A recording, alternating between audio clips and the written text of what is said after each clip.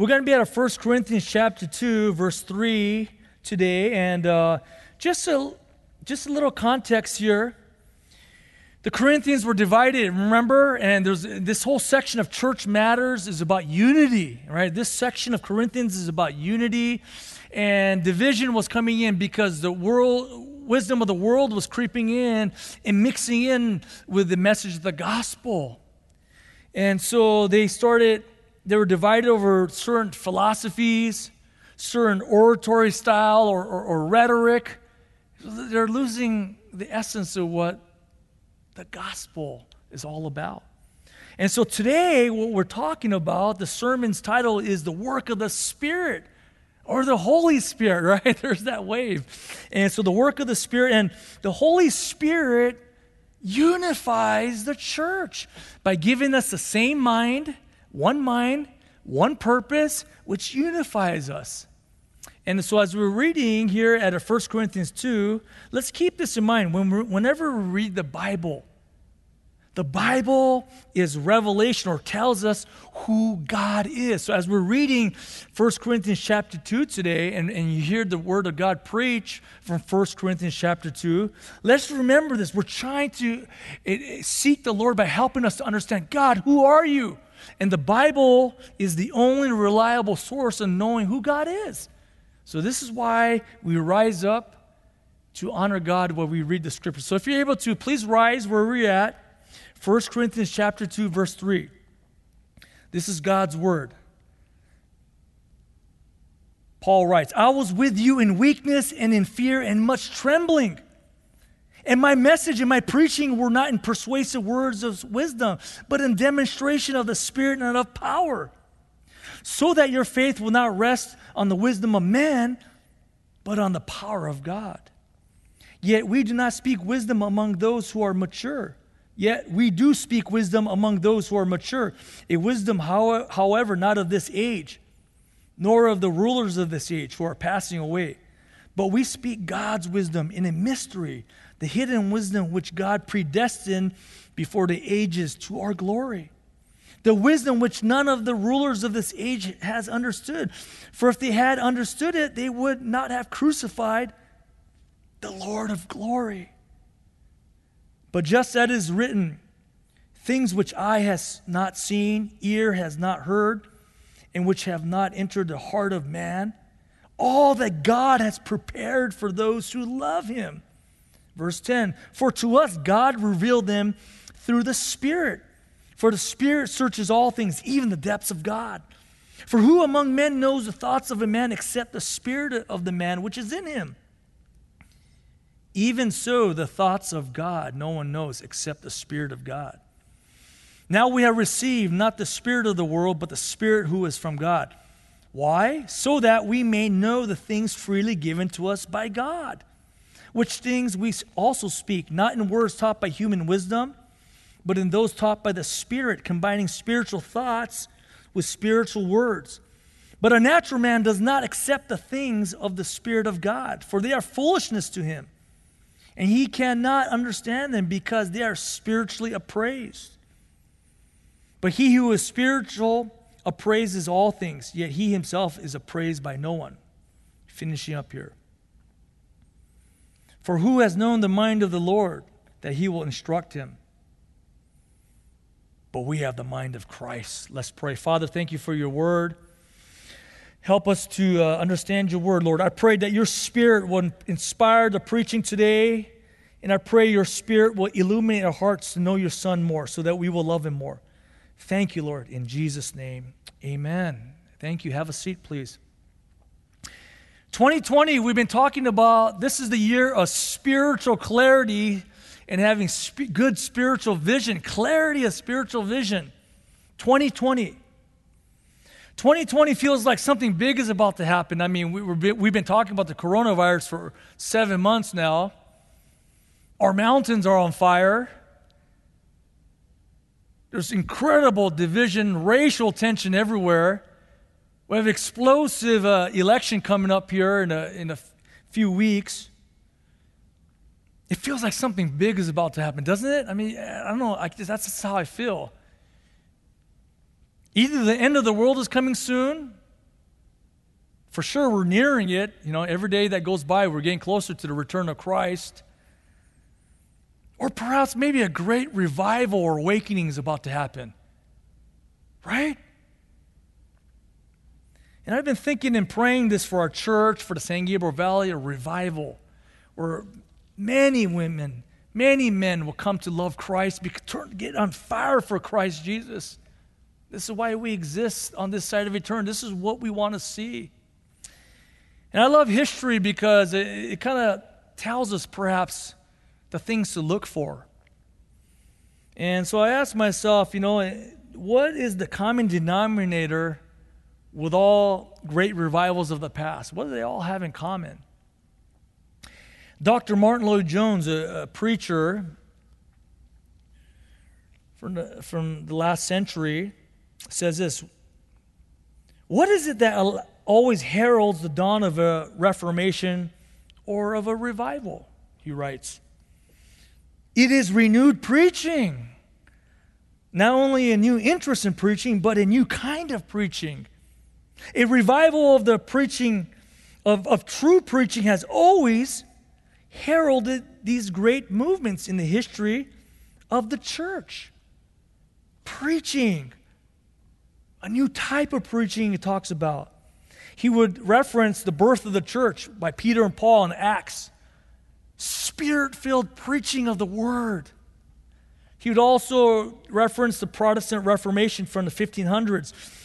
He'd cite men like Luther, Calvin, Knox, Latimer, Ridley, great preachers who, sola scriptura, preaching the word. They were committed men who would preach the word of God by the power of the Holy Spirit. The Great Awakening, men like Edwards, Whitefield, the Wesleys, preaching the Bible, preaching the word. The revival. So right here, Paul perhaps is looking for a revival in Corinth. Although they were birthed and they're a true church, there was a lot of division, a lot of confusion going on. They weren't moving forward. So we will move to our first point. First point is this: the preacher of God is weak and fearful. So if you're taking your notes on the app, it's a phenomenal tool that we've been able to provide, where the outline is there. You're able to type it in, onto your device and email it to yourself. So you've got good ongoing notes. It's like I said, at the end of our 1 Corinthians series, you should be able to preach and teach Corinthians, and as you have some great notes here. So the preacher of God is weak and fearful. Verse 3 says, I was with you in weakness, in fear, and much trembling. All right, this is Paul saying, I was with you in weakness. And when I think of Paul, I don't think of weak. I mean, this man was amazing. He was bold. He'd get beat up and say, don't preach him, or he'd come back to the same city and start preaching again.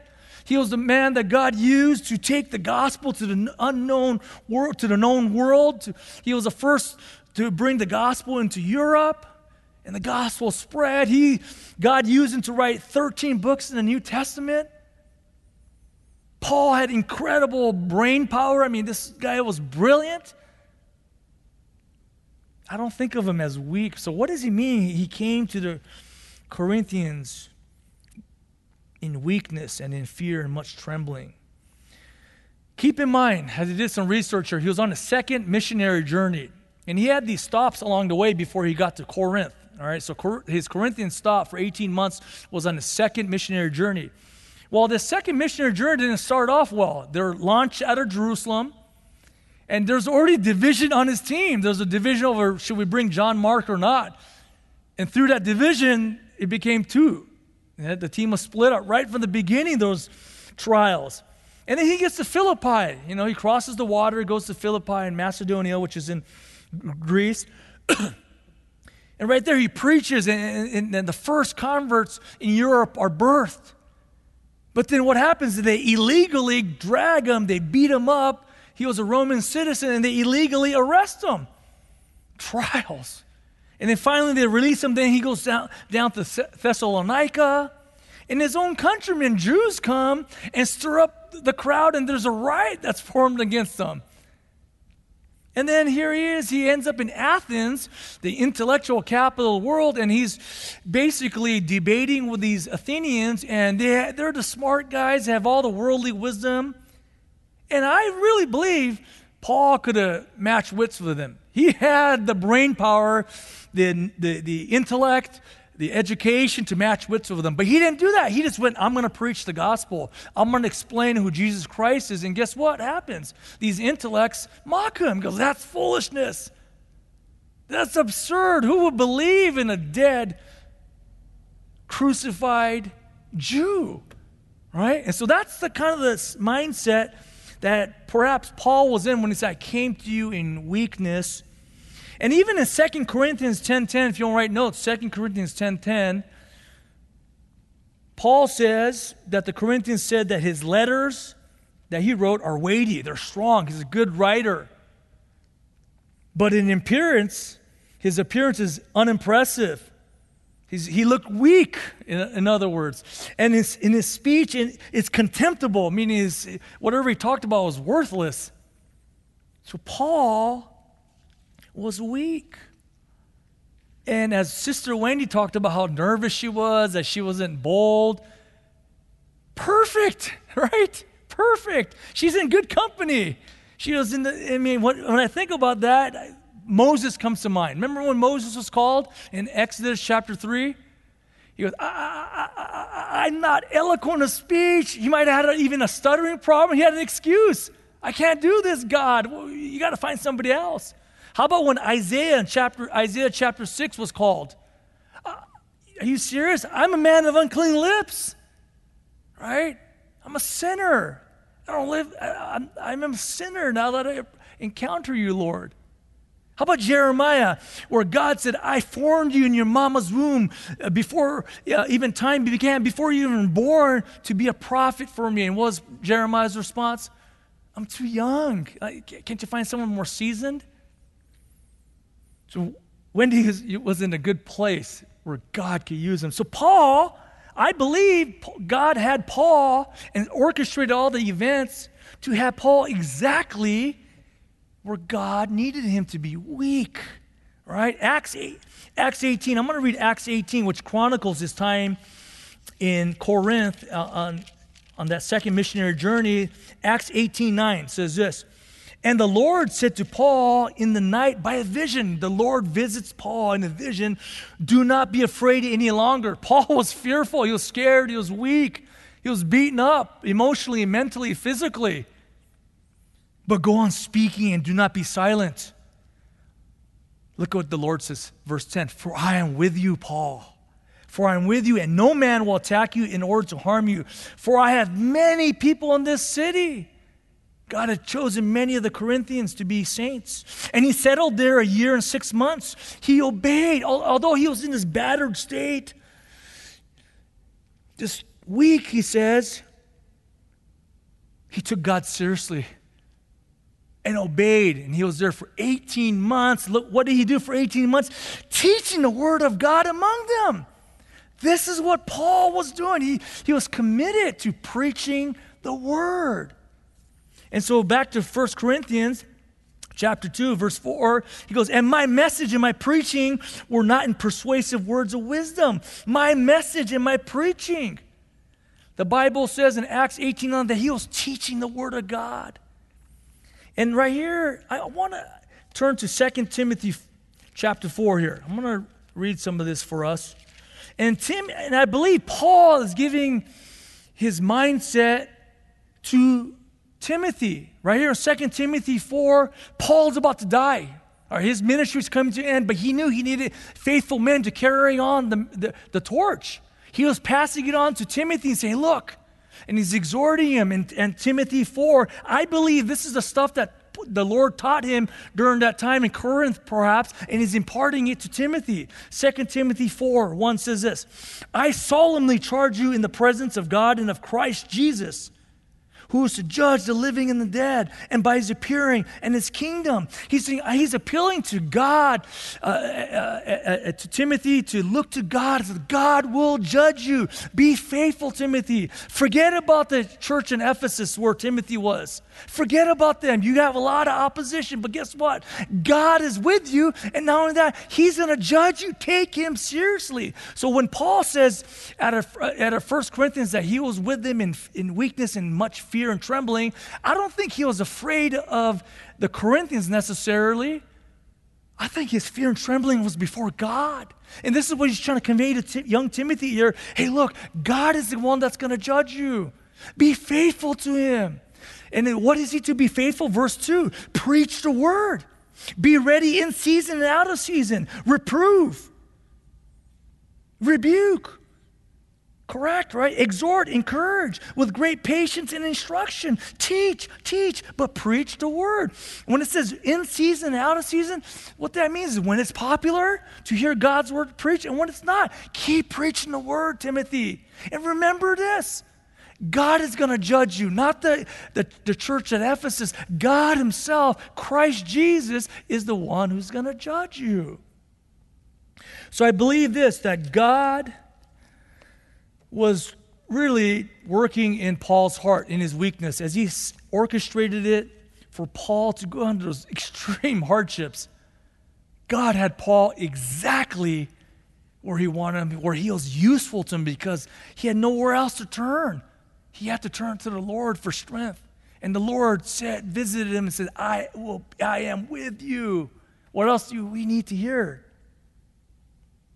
The number one role, the primary role of the pastor is to teach and preach the Bible. Whether it's from the pulpit, whether it's in a class, whether it's in a small group, whether it's ministering biblical truth and biblical counseling, whatever it is, we're ministering the Word of God. That is the primary role of the pastor. Remember what Jesus told Peter?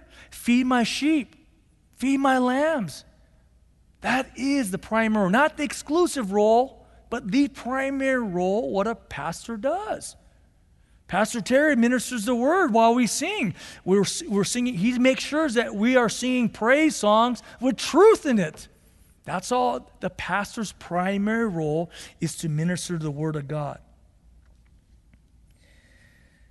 And going back to 1 Corinthians 2:4, he says that my preaching and my message and my preaching were not in persuasive words of wisdom. What is that? What is that?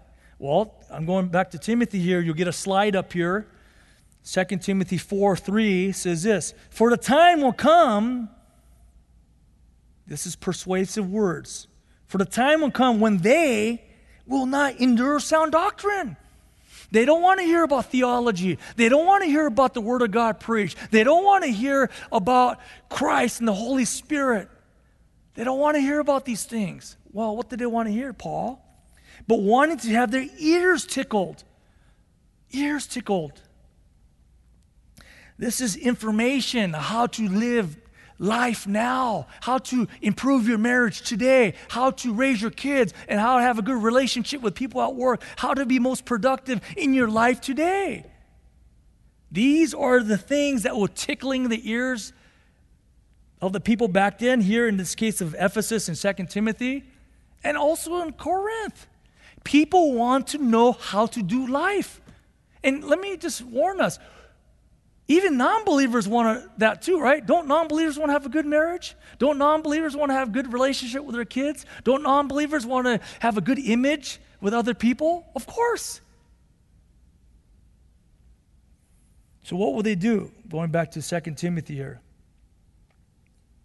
They will accumulate for themselves teachers in accordance to their own desires. They'll start searching, hunting for people that will whet their appetite, that will feed their appetite. My concern during this coronavirus time is this.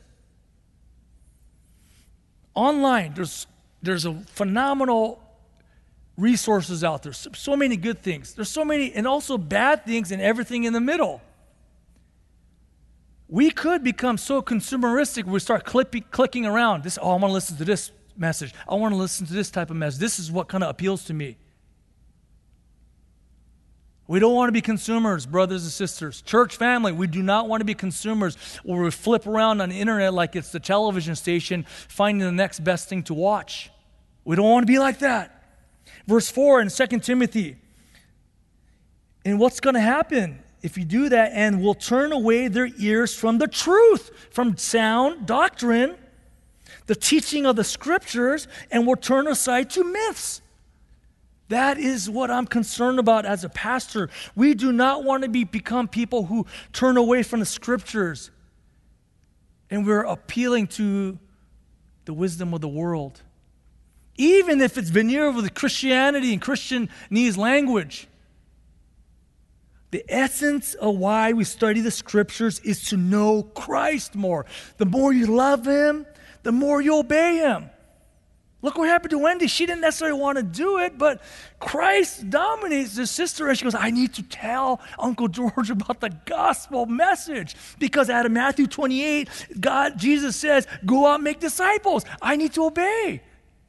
Right? There's no technique, no strategy. It's like I simply need to deliver the gospel message and pray like mad that God will save Uncle George. This is what will make a pastor strong in the world's eyes when we start preaching worldly wisdom, because then the world will applaud us. Go, man, that's brilliant. Man, that's good. Thank you for teaching us that philosophy. Thank you for fitting in Christian principles to have a better life. I remember in my old life, non-Christians were constantly asking, what does the Bible have to say about this? And it's true, so it helps them. I don't know if it helped them come to Christ, right? We cannot become people like that. Because if the preacher is preaching that sort of a message, I'm offering up sand. I'm offering up sand where lives are being built on sand. Our homes are, like as Jesus talked about, we have the house built on the rock and the sand, and I'm offering up sand. From the pulpit. Power needs to be radiated out of the pulpit. And how does that happen? When you simply preach the word.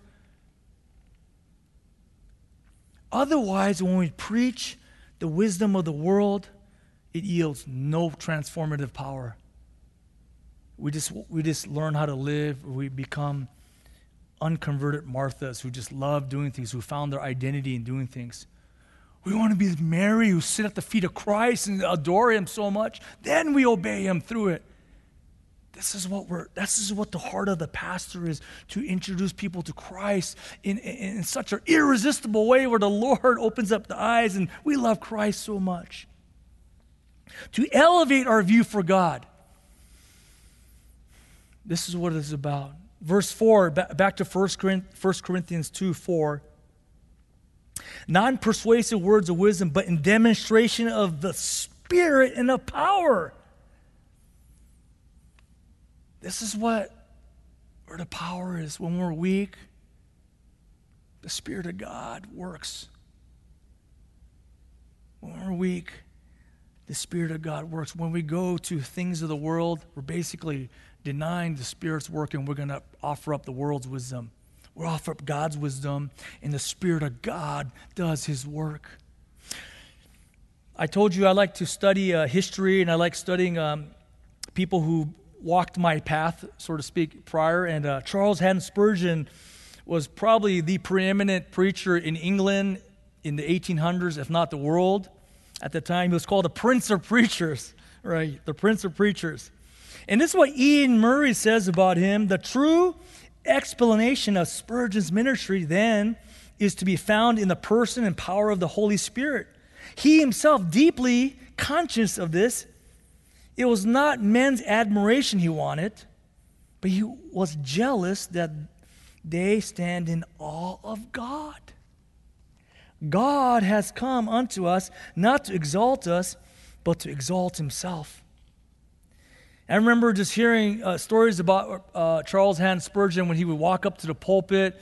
I think there was about 5,000 people in his congregation in London, and he'd walk up and he'd just be praying, I believe in the Holy Ghost. I believe in the Holy Ghost. I believe in the Holy Ghost. Because he knew, as talented as Charles Haddon Spurgeon was, that nothing's going to happen apart from the work of the Holy Spirit.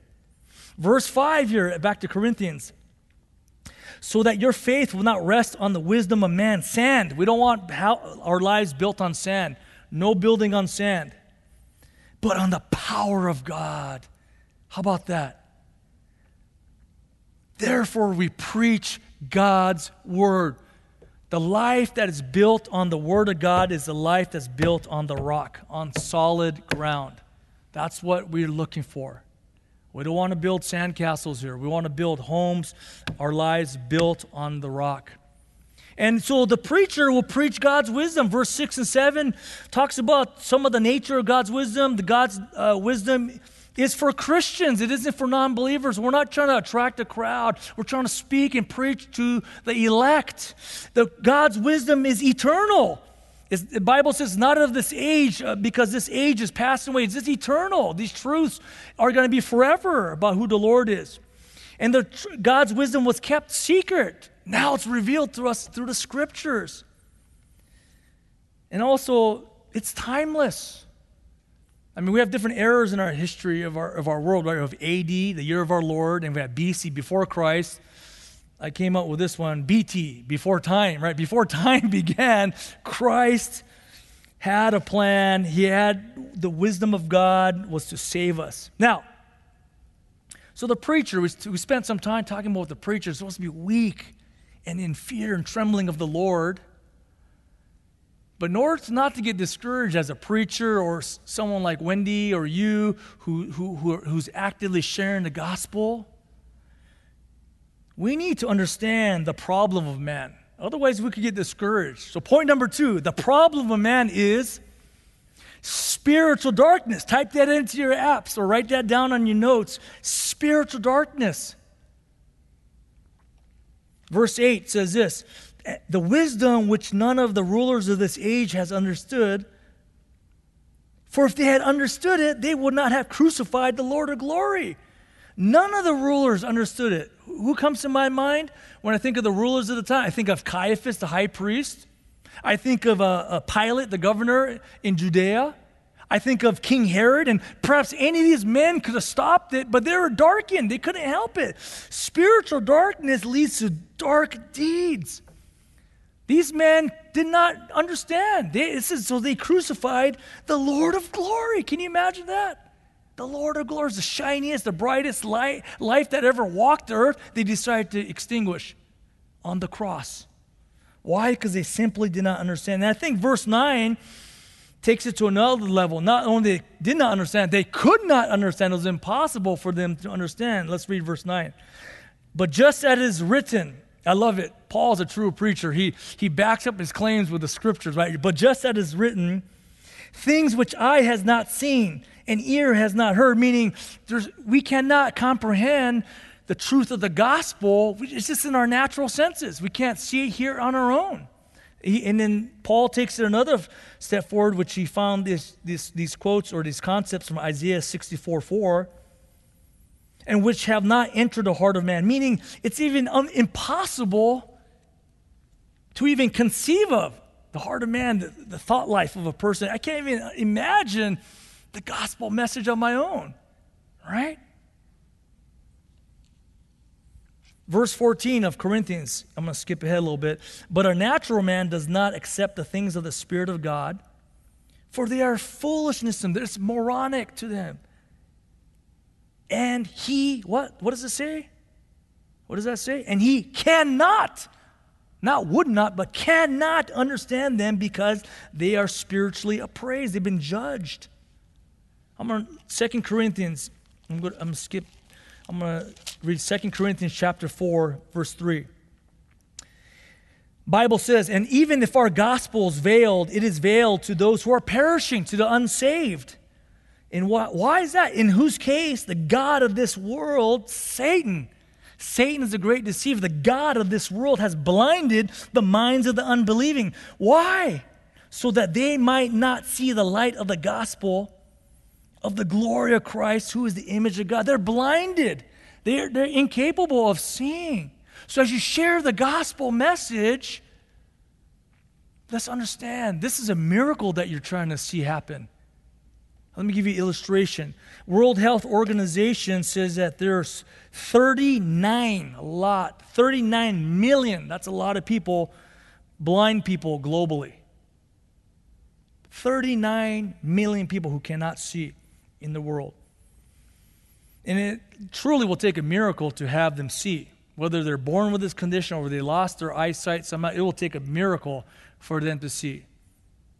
But a greater, even greater disease is spiritual blindness. And it will take even a greater miracle to have them see, right? And so, this is where we appeal now to the Lord's provisions. Point number 3, the provision of God. Write this down now, the work of the Spirit. Just like our title of our sermon, the work of the Spirit. How does God actually save sinners, spiritually darkened people? How does God actually do it? Well, it's a 3-phase process. All right, I put some space for you to take some notes. The work of the Holy Spirit is a 3-phase process. Phase number 1, found out of verse 10 and 11, is revelation. Write that down, revelation. What is revelation? The Spirit's work in imparting truth about God. The Spirit gives truth here. And before we get there, before we get to how the Spirit does it, I want to break up revelation in 2 categories. There's general revelation and special revelation. So you'd be, Pastor, what is general revelation? Anything that you could observe in the natural order, in creation, which speaks about God. Let me take you to Romans 1:20. This is a very concise verse on that.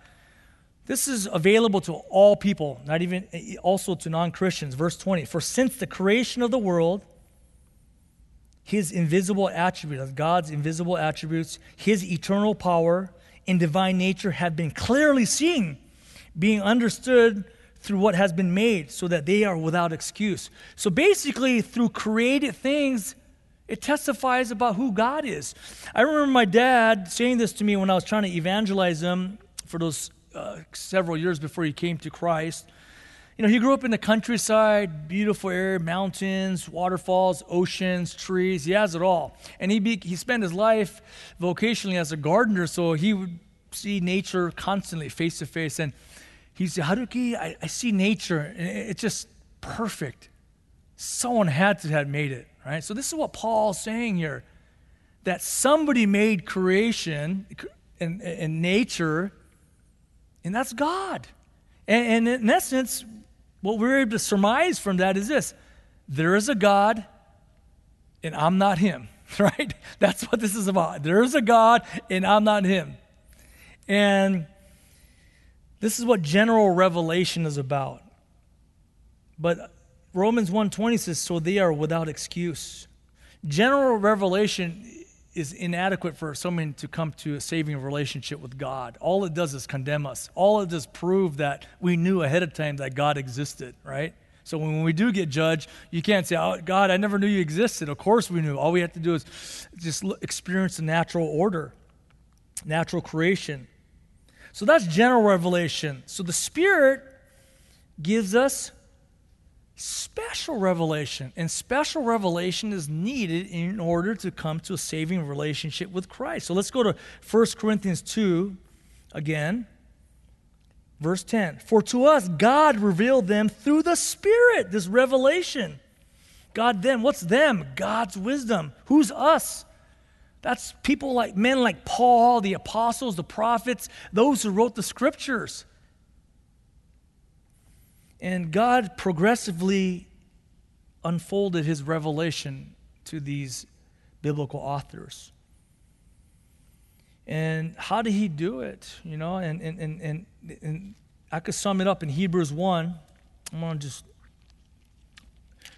read this for us. Hebrews 1 says this: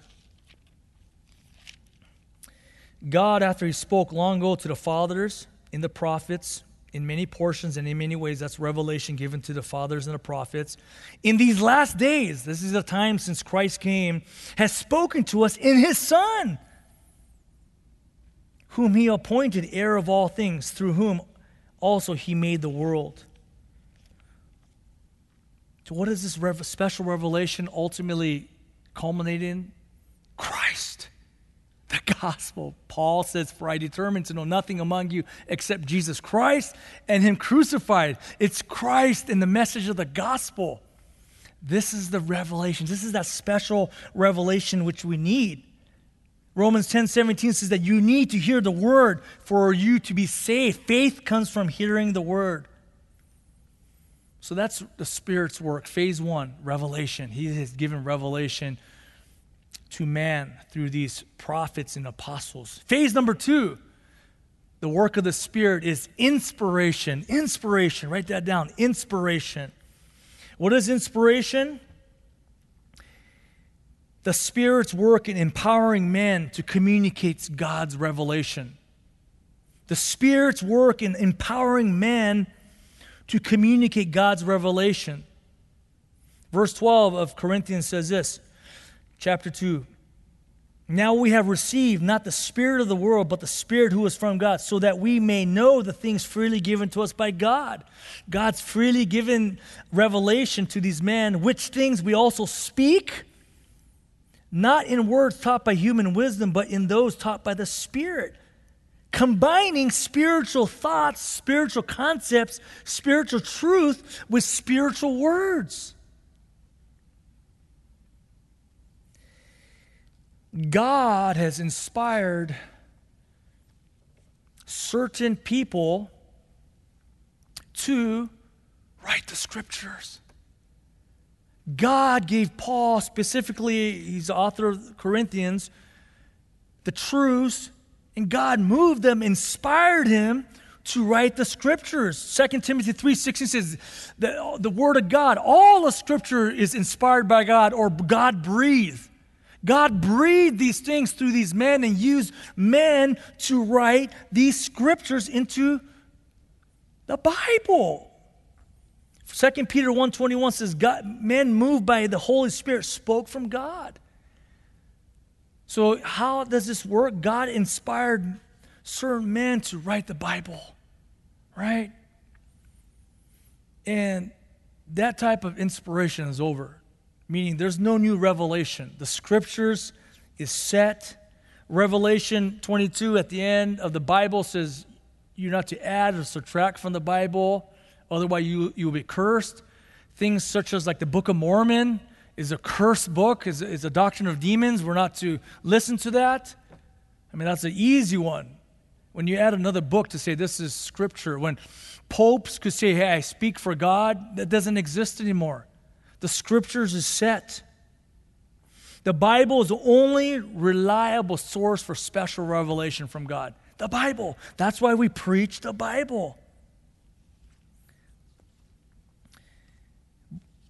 But the Holy Spirit inspires people to preach, to share. Martin Lloyd-Jones, a great preacher from England as well, from the 1900s, he talked about how preaching is like logic on fire. And what did he mean by this? He says there's light and heat. And he said you need both, because light does not make an impact on it. All it is head knowledge, just information, just random facts. It can't just be about random facts just plugged into our minds. But also it can't just be heat where it just warms up our emotions, or we're maybe stirred up for a moment and then the heat goes away. You need both to have lasting effect. Light and heat, logic on fire, truth on fire. And he talks about how what preaching is theology coming through a man who's on fire for Christ. God still inspires men to communicate the revelation that's given through the Scriptures, through preachers and others. Look at what happened to Wendy Lou.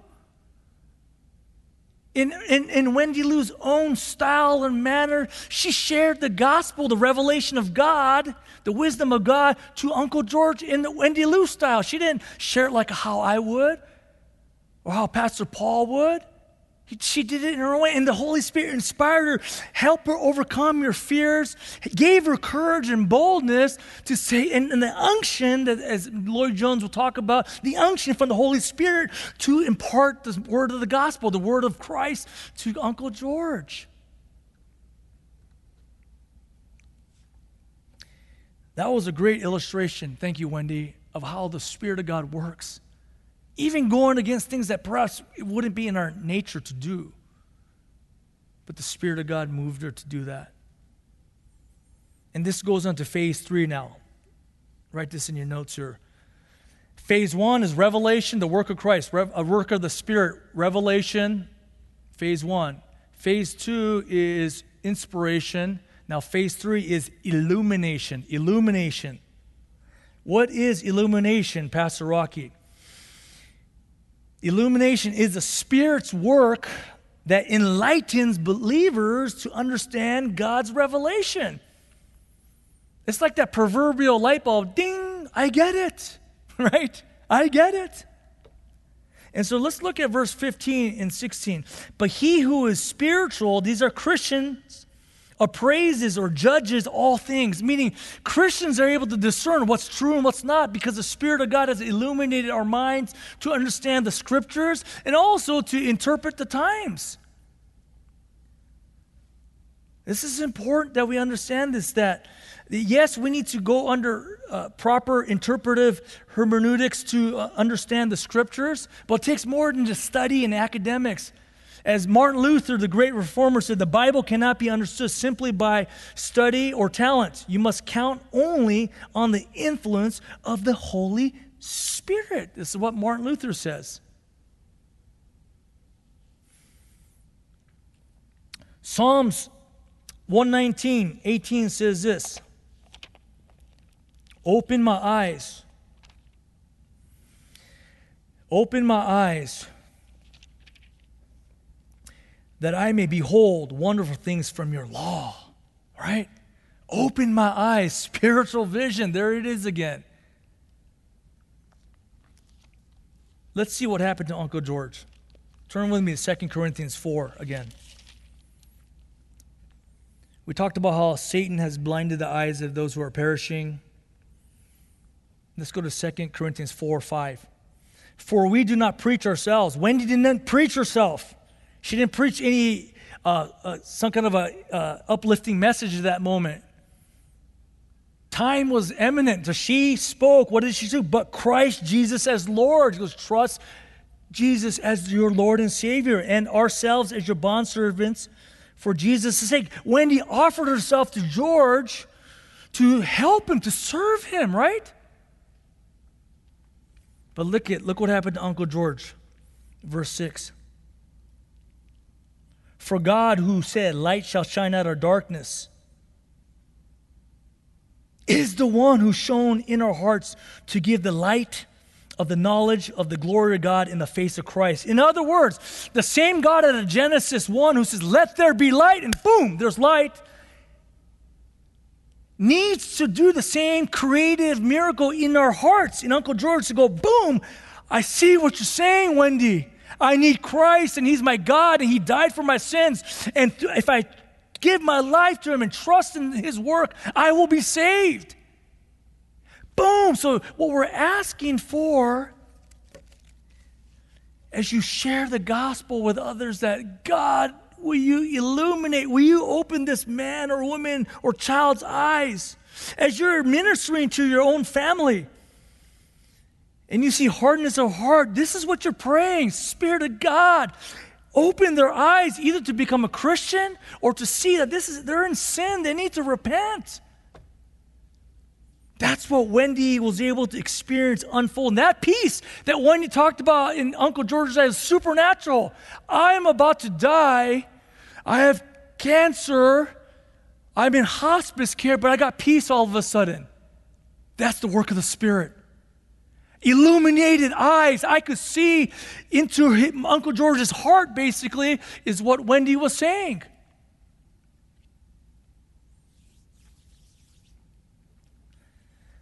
Application here. I just want to just say this much for our church family. We will be united.